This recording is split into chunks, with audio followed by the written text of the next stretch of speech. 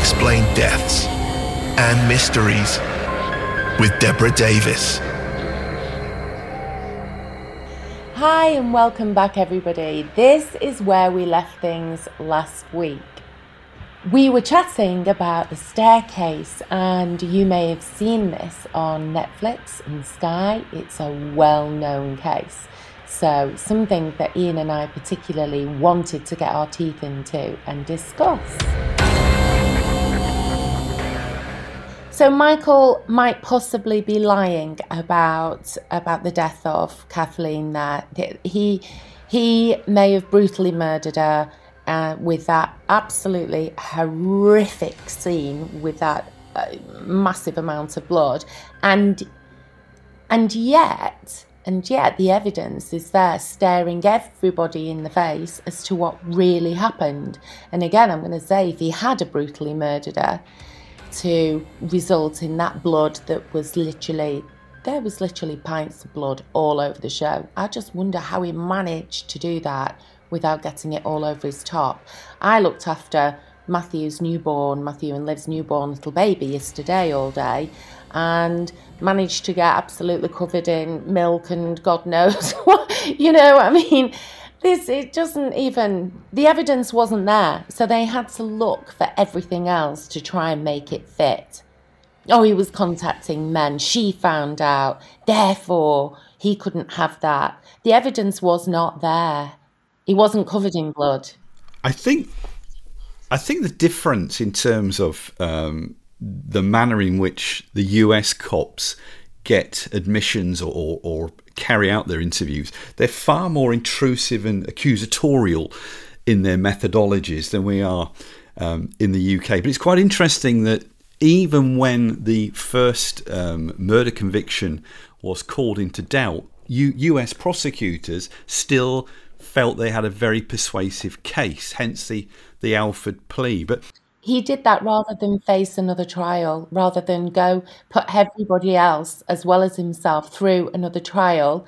And that, I think, was partly, again, him considering her own daughter and also his own kids as well. And the fact that his age, when you take that into consideration, he could be spending years again at trial. And who knows this time who would have appeared to give evidence that was also lying, is what happened in the first trial that took place. So he makes it very clear why he decided to jump for the Alford plea, as long as, and the only reason he stipulated, it was the only reason that he would accept that plea, giving that plea, if there was no admission of guilt, because, as he says, he isn't guilty. Skeptics would also say that's his get-out-of-jail card, isn't it? The Alford plea. I mean, no one would want to go back and face life imprisonment in some sort of horrible prison in the US for the rest of his life. But let me just finish off this piece of research that I did, which is fascinating in terms of the ability to lie convincingly. And it's called infantile omnipotence. I've managed to get that out without spitting my teeth out. And it's a pretty compelling argument because we can all naturally and healthily engage with this form of thinking in our formative years.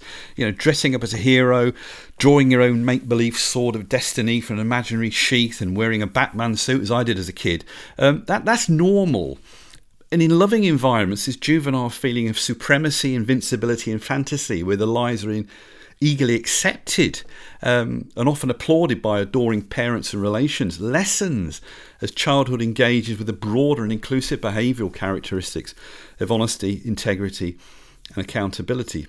However, in traumatic childhoods devoid of care and compassion, where culpability is really sought or enforced, the state of mind continues to develop to become a primary personality trait. In adult, this syndrome is narcissism. Narcissists are manipulative, sinister and self-absorbed, although they genuinely believe they are far too clever to be found out. He's not a narcissist though, is he? Go on then. Why isn't he not a narcissist? Why isn't he a narcissist? I'm asking you. You haven't actually seen the whole of the Netflix series. So if you did, you would see he doesn't display even one of the narcissistic tendencies at all. He was followed around with cameras, raw footage for years. And there is not one display of narcissism at all. Not one. But what is very interesting is how the owl theory came about.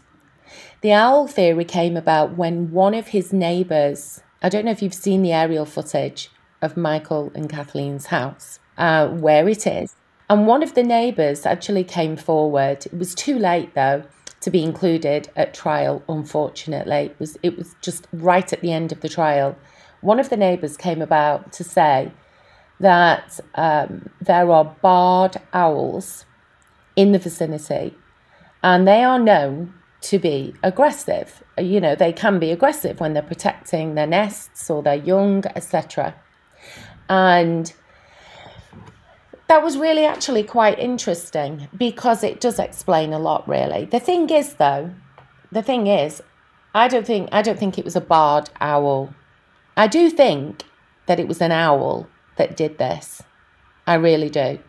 But it wasn't, I don't believe it was a barred owl. The great horned owl is the most dangerous owl on the planet. And the great horned owl has also already been responsible for one or more human deaths. It's up there in the top list of the most dangerous birds on the planet. Now, the barred owl really likes swampy environments. That's its favourite kind of environment. Floodland, you know, swamps, that kind of thing. But they will, if they can't get around a swampy area, they will be okay, you know, still breeding and nesting, etc. in some wooded areas. But that's their favourite area. Whereas the great horned owl is different. That doesn't really favour swamps. And interestingly enough, the great horned owl, there are many of them in Durham, in North Carolina. Now, if you see the injuries that have been inflicted onto a human being by the great horned owl, the injuries that you see on the back of Kathleen's head, they're very similar to some documented images of people having been attacked by a great horned owl.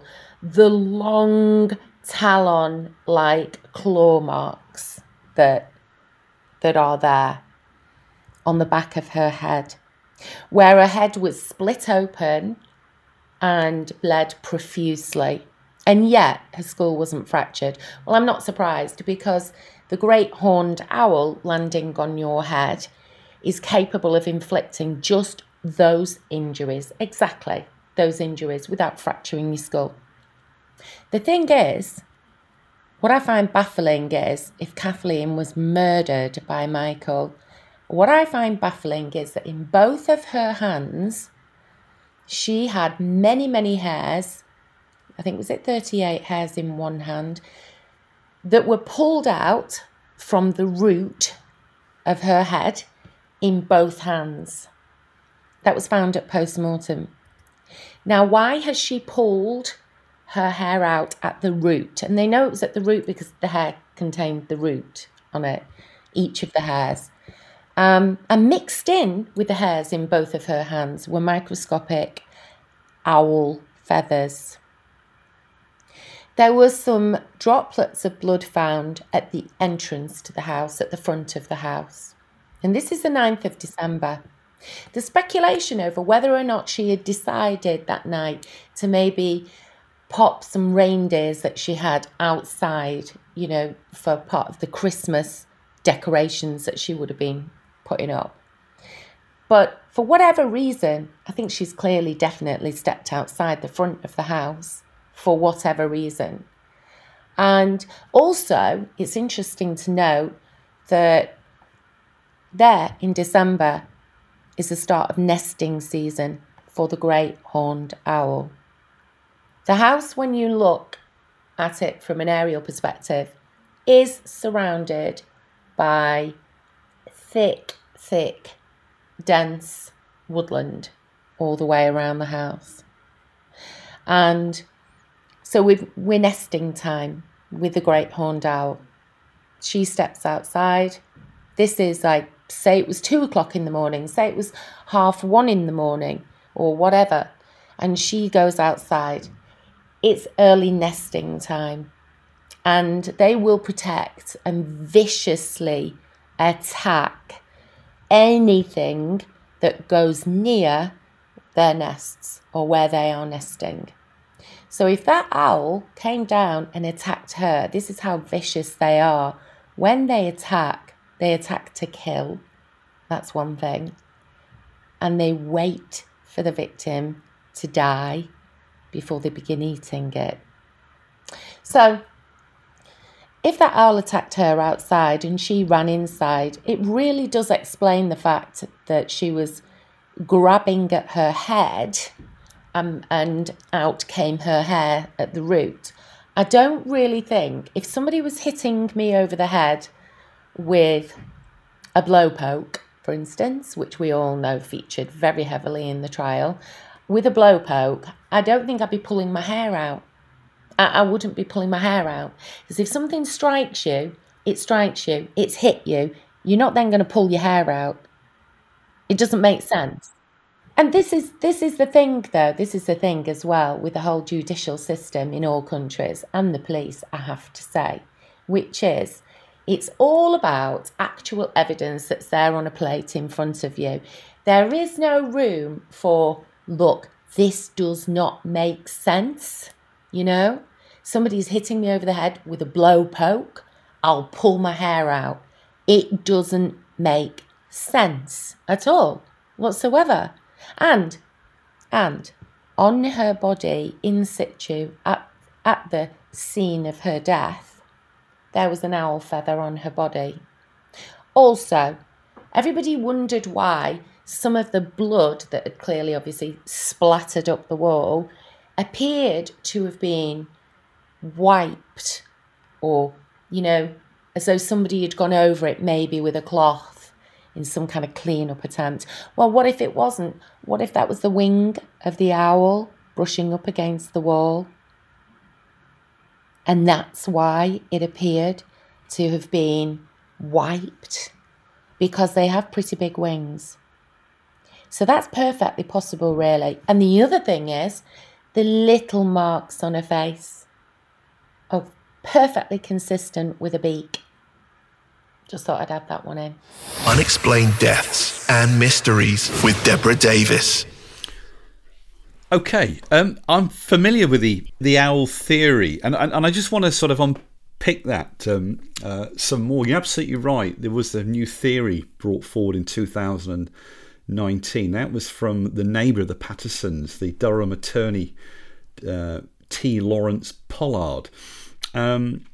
And the claim, as you say, was based on the discovery of microscopic owl feather and a wooden sliver from a tree limb entangled in the clumps of hair that you've mentioned there. And I have to agree that in terms of when we look at the typical reaction to an assault and battery is defensive.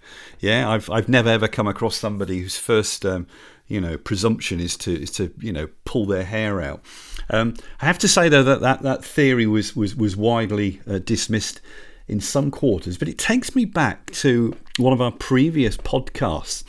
Remember when we spoke to Chris and he said that they would have a working hypothesis of how a murder occurred, and we had the UFO debate, and he said if he'd gone to his bosses and said, "Governor, I think it was a UFO," he'd been laughed out of the room.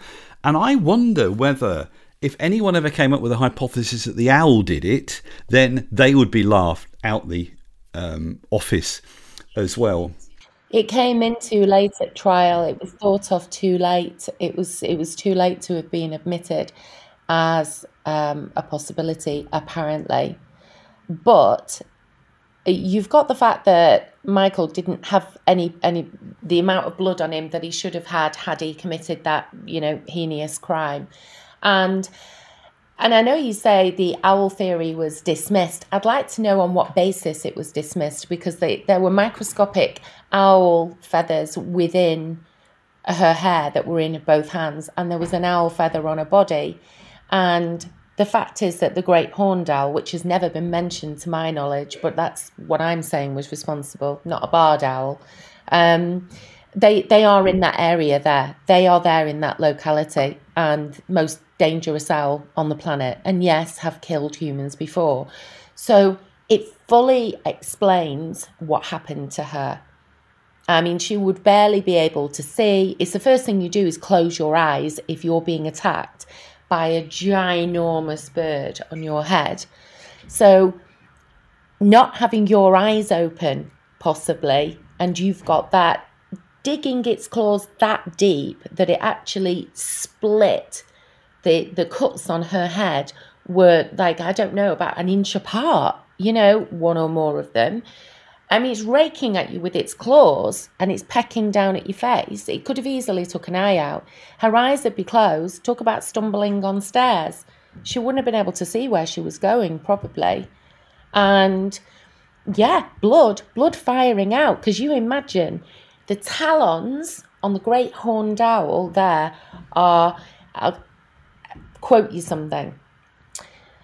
The power in the talons of a great horned owl are equivalent to a German Shepherd dog's bite. That's the power, and that's official. So you imagine if you had like a German Shepherd dog viciously biting your head. It's not going to fracture your skull probably, but it is going to cause an awful lot of damage to the skin there, etc.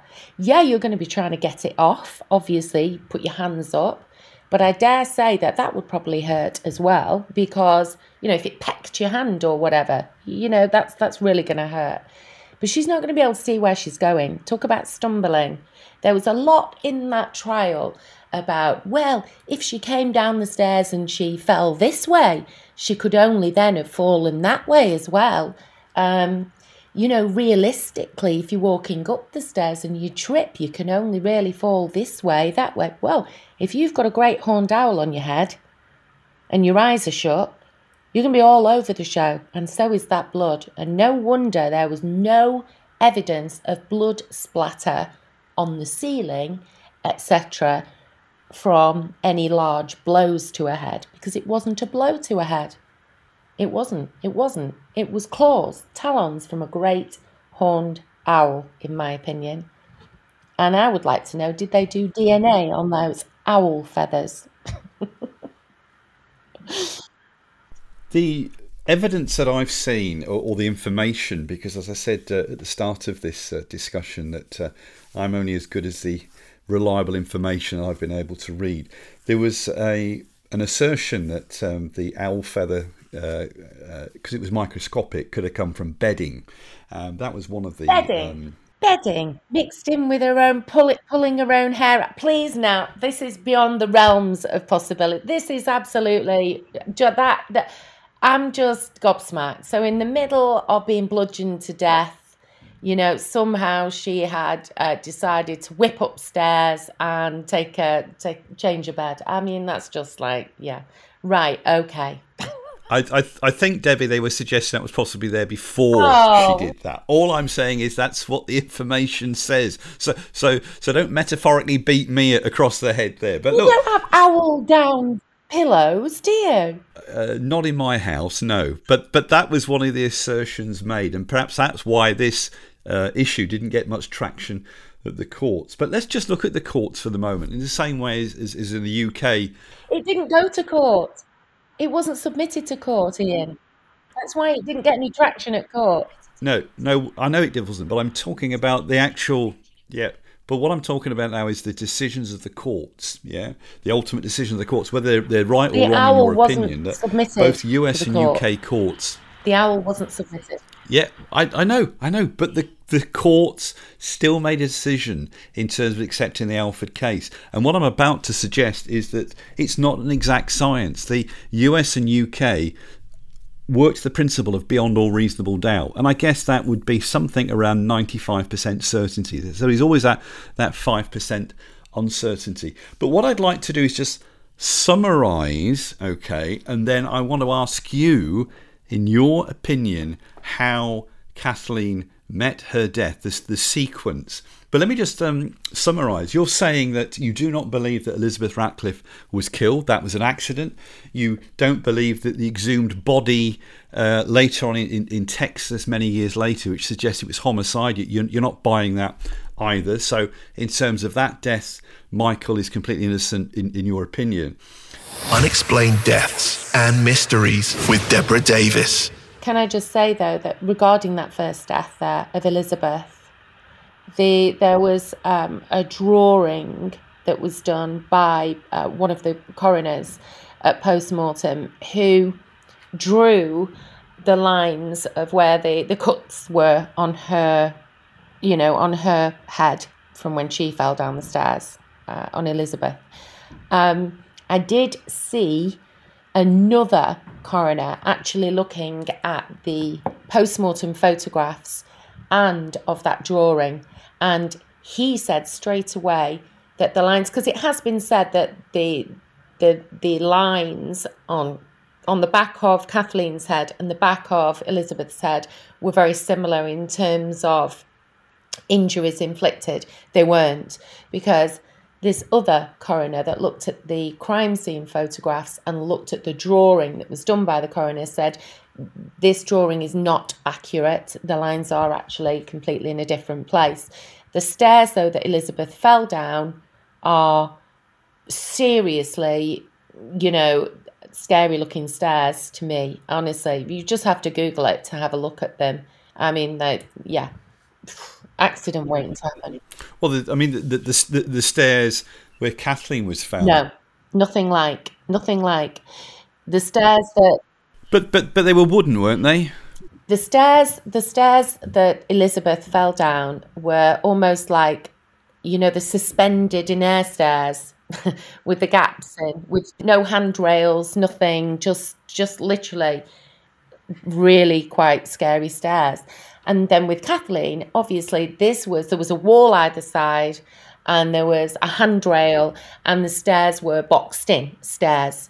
They were fairly steep, but not, But nonetheless, both stairs were rigid. If you'd hit your head against either of them, you could have suffered serious injury. I want to know now then, talk me through, okay, how you believe Kathleen, what happened after this owl attacked Kathleen then? What was the next process? How did she meet her death then? Let's have that timeline, please.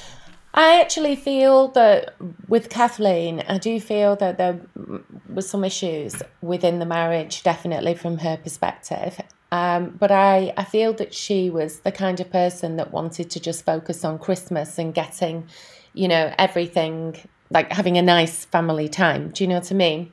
Regarding Christmas, inside her mindset. So what I see with her is that she has gone outside there at the front. I see that she's being attacked by a great horned owl and she's ran back in. And in some effort to get this thing off her for some reason, whether, I don't know what she was attempting to go upstairs for, maybe in the hope that it would just disappear because that's actually quite an enclosed small space. I've no idea why. But when she's gone to that stair area there, it's attacked her. She's not been able to see where she's going because she's got her eyes shut. And obviously she's stumbling about all over the place on very steep stairs and can't see where she's going with a great horned owl, which is one of the most seriously aggressive, the most seriously aggressive owl in the world. So I feel that she's fallen all over the place. This is what they said in the trial about the fact that it didn't fit with a fall down the stairs, because they were saying at the trial, well, even if she fell and she tried to get up and slipped on the blood and fell again, it still wouldn't account for this and that. Having a great horned owl stuck on your head does account for flailing around all over the place. in an attempt to get up the stairs.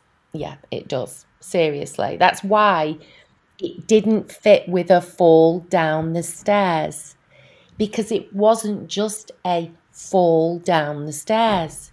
It was a great horned owl stuck to her head. What I find fascinating, based on the number of times you've had a right old pop at me during this podcast, is when we were looking at Jack the Ripper, you have. My mum listens to this. When we covered Jack the Ripper, you were having visions of the victims and the offender. But what I'm picking up on this time, there's none of that from you. That your belief is that well, in terms of Kathleen, she is not saying to you that this is suspicious. This is an accident, yeah? I knew from the moment that I started watching Michael, I knew that everything that was being given to me was innocent, innocent, innocent, innocent. And if you want my absolute true belief, it is that both Kathleen and Elizabeth do not want his name sullied forevermore with the fact that he's supposedly a murderer, because he isn't. He isn't a murderer. Put him on a lie detector, do whatever. He's not a murderer. He's not murdered anybody. Don't start me on lie detectors. They're about as accurate as flipping a coin. I come from, remember, I've been indoctrinated since I was about 18 when I joined the police. My indoctrination is I have faith. I have faith in the criminal justice system, and I have to say that when I looked into this case, and I remember sending you a text, and I was very adamant, and I have to say that I've not changed my mind. I believe in the criminal justice system. I believe that it is beyond all reasonable doubt to believe that he knew someone that died in very similar circumstances. The exhumed body suggested that there had been a murder. And I believe the circumstances are consistent with a manslaughter conviction. So you and I will disagree on this occasion. But does it matter what I think? You're totally discounting what Michael Peterson's first wife said about him character-wise. And you're totally discounting the fact that at the time that Elizabeth died, her death was ruled as being a fall due to a hemorrhage. You're totally discounting that as well. Don't speak, I'm speaking. You're totally discounting that completely. And then you're discounting the fact that Michael hardly had any blood on him at all. And we did actually see him hug Kathleen's dead body before she was taken away, when she was still laying situ on the floor. So, of course, he will have had some blood on him from that. But you're totally discounting all that. And you're discounting the fact she had roots of her hair pulled out in her hands with owl feathers and an owl feather on her body. And the fact that the great horned owl lives around where her gaff was. So you're discounting all of that. And this is what annoys me about the so-called justice system. Because it's not. No, we'll just ignore that. No, he's guilty. Hang him. Thank God we don't have hanging anymore. Have you come up for air now? Can I get a word in edgeways? Yeah. Okay. If you're gonna quote me right. I didn't say that. I didn't say I'm dismissing it. If I was dismissing it, I'd have sat here with my fingers in my ears, and you can see me, and that's not the case. I am just applying the legal test on this occasion, the balance of probabilities. And that's what I call the 51% rule. And I think that taking all the evidence together, not dismissing any of it, I am more minded to say on the balance of probabilities, it's more likely than not that Michael was responsible. And that is vindicated by the conviction for manslaughter in my professional opinion. Listen, we haven't got to agree with each other all of the time, all right? So give me a break, but that's what I think. Well, I did jury service, and I remember sitting there and being told, beyond reasonable doubt. You can only, convict beyond reasonable doubt. I don't see that there is any evidence to show that Michael murdered anybody, to be honest with you. There's no evidence of it whatsoever at all. None. They couldn't even reenact with the blow poke thing. They couldn't even create the same kind of injuries with it. And yet, the owl is, yeah. Finally, from me, where do you see this ending? Or do you think that Michael will be living with this question mark over his honesty, integrity for the rest of his life? How do you? Is there an end to this? No, he'd be living with this for the rest of his life because it can never be proven, but it also can never be proven that he killed her. There were so many mistakes made in his first trial, the lies that were told that formed the biggest part of evidence. I mean, this is, it's actually quite scary to think that just because you might be there when somebody falls down a flight of stairs, say Elizabeth, for instance, that you could be accused of the murder. You might not have any blood on you. There might not even be a murder weapon. Nothing. You just happen to have been there. But suddenly, you are being accused of murder. I'm astounded that anybody can be accused of murder without concrete evidence. I'm satisfied in the UK that, listen, I'll acknowledge there are miscarriages of justice, but there are significant appeal processes. So I'd just like to sort of qualify the fact it's not routine to, just charge someone on a whim. And there have been significant changes, certainly since I've left the police, in terms of who makes those decisions. So I still have faith in the criminal justice system, but on this occasion, Deborah, I think we disagree. But I hope we're still chums. Yeah, we definitely disagree. The owl, definitely, but not a barred owl. It was a great horned owl, I think, in my personal opinion. Good. Well, I think we've reached another fascinating conclusion. I think that the litmus test will be the feedback. I know we've had some tremendous feedback from the other cases, but I've been so interested to see what other people's take on this, and indeed if there's another theory outside of the conclusions that we've reached. So I'll hand back to you, Debbie, to bring things to an end. Well, thank you everybody for listening. Please let us know your thoughts. Obviously, this is a very complicated case, but it's been really interesting to sit and actually discuss it, even though it does drive me bananas sometimes that anybody can think somebody can be guilty when there isn't actual firm evidence of it. Gosh, scary, isn't it, to think that, you could be accused of something one day that you've really not done. Anyway, off we go, and we will be back next week with yet another very interesting case for you. Take care, everyone. Goodbye.